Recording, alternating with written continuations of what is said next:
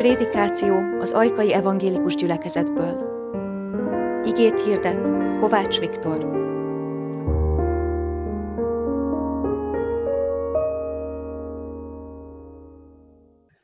Kegyelem nekünk és békesség Istentől, a mi Atyánktól és az Úr Jézus Krisztustól. Amen.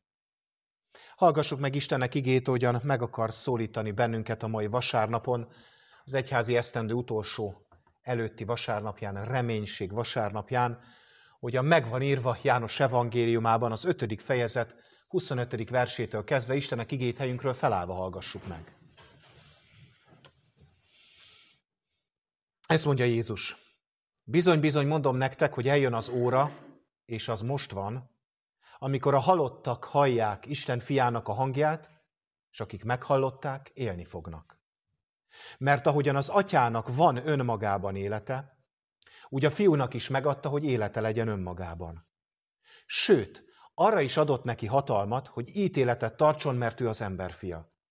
Ne csodálkozzatok ezen, mert eljön az óra, amelyben mindazok, akik a sírban vannak, meghallják az ő hangját, és kijönnek. Akik a jót tették, az életre támadnak fel, akik pedig a rosszat cselekedték, az ítéletre támadnak fel. Én önmagamtól nem teltek semmit. Ahogyan tőle hallom, úgy ítélek. És az én ítéletem igazságos, mert nem a magam akaratát keresem, hanem annak az akaratát, aki elküldött engem. Amen. Eddig Istennek írott igéje, foglaljunk helyet.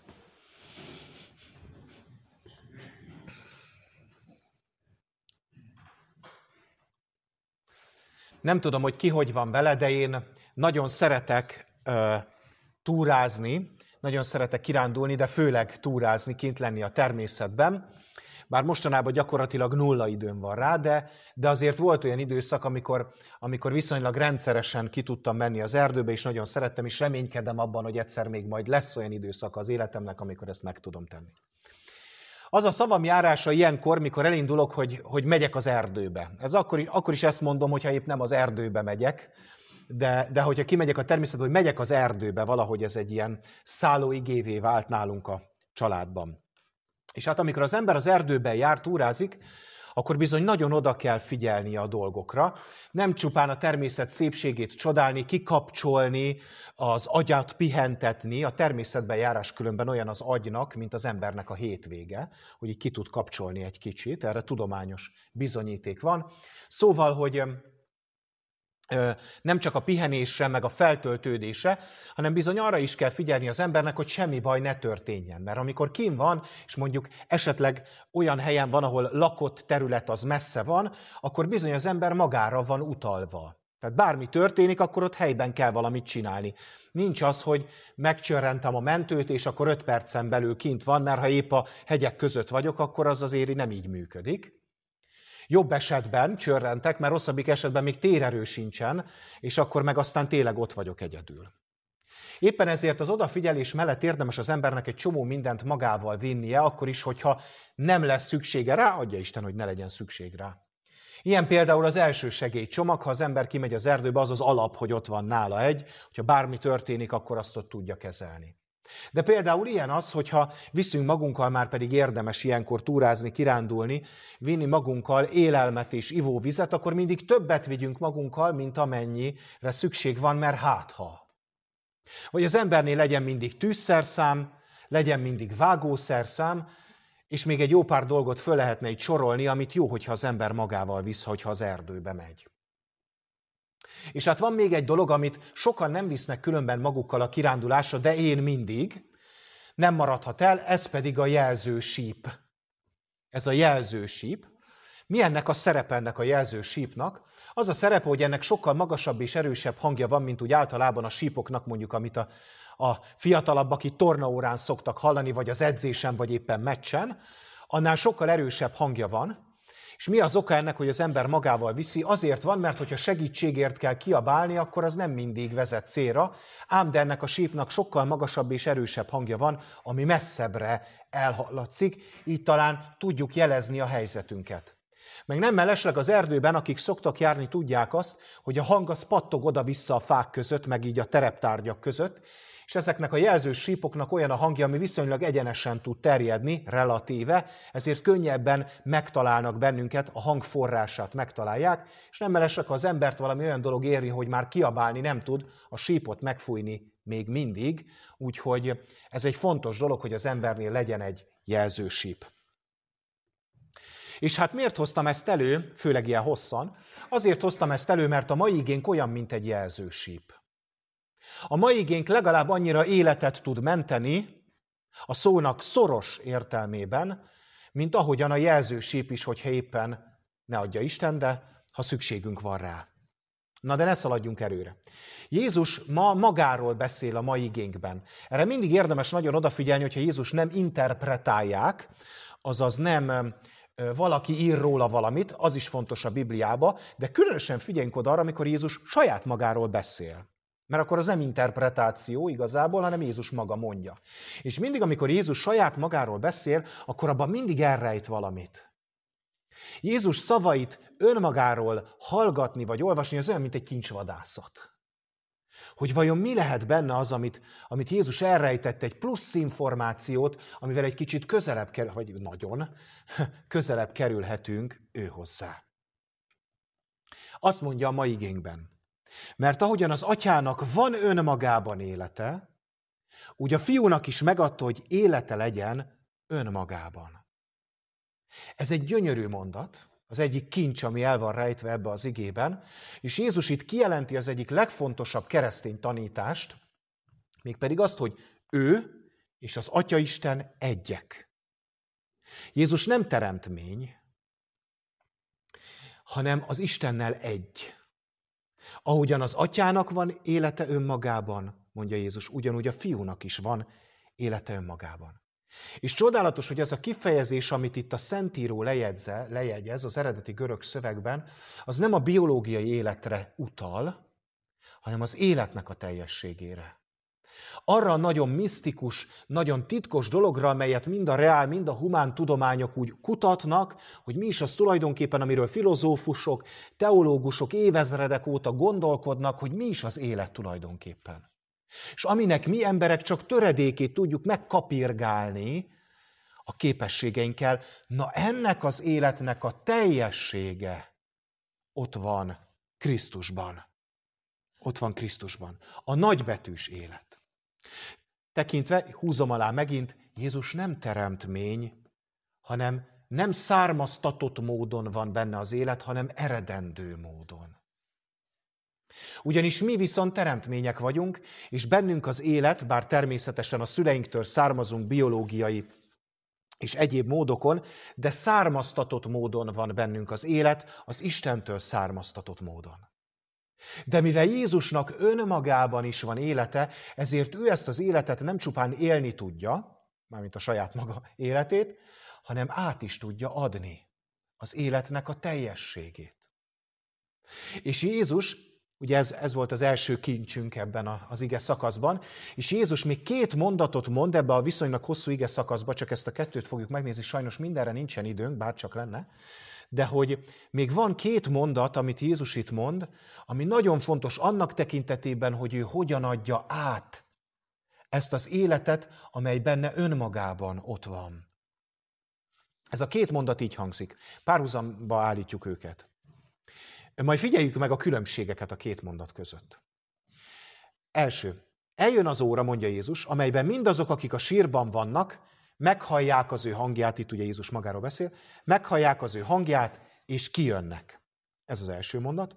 A másik mondat pedig így szól, eljön az óra, és az most van, hogy a halottak hallják az Isten Fiának a hangját, és akik meghallották, élni fognak.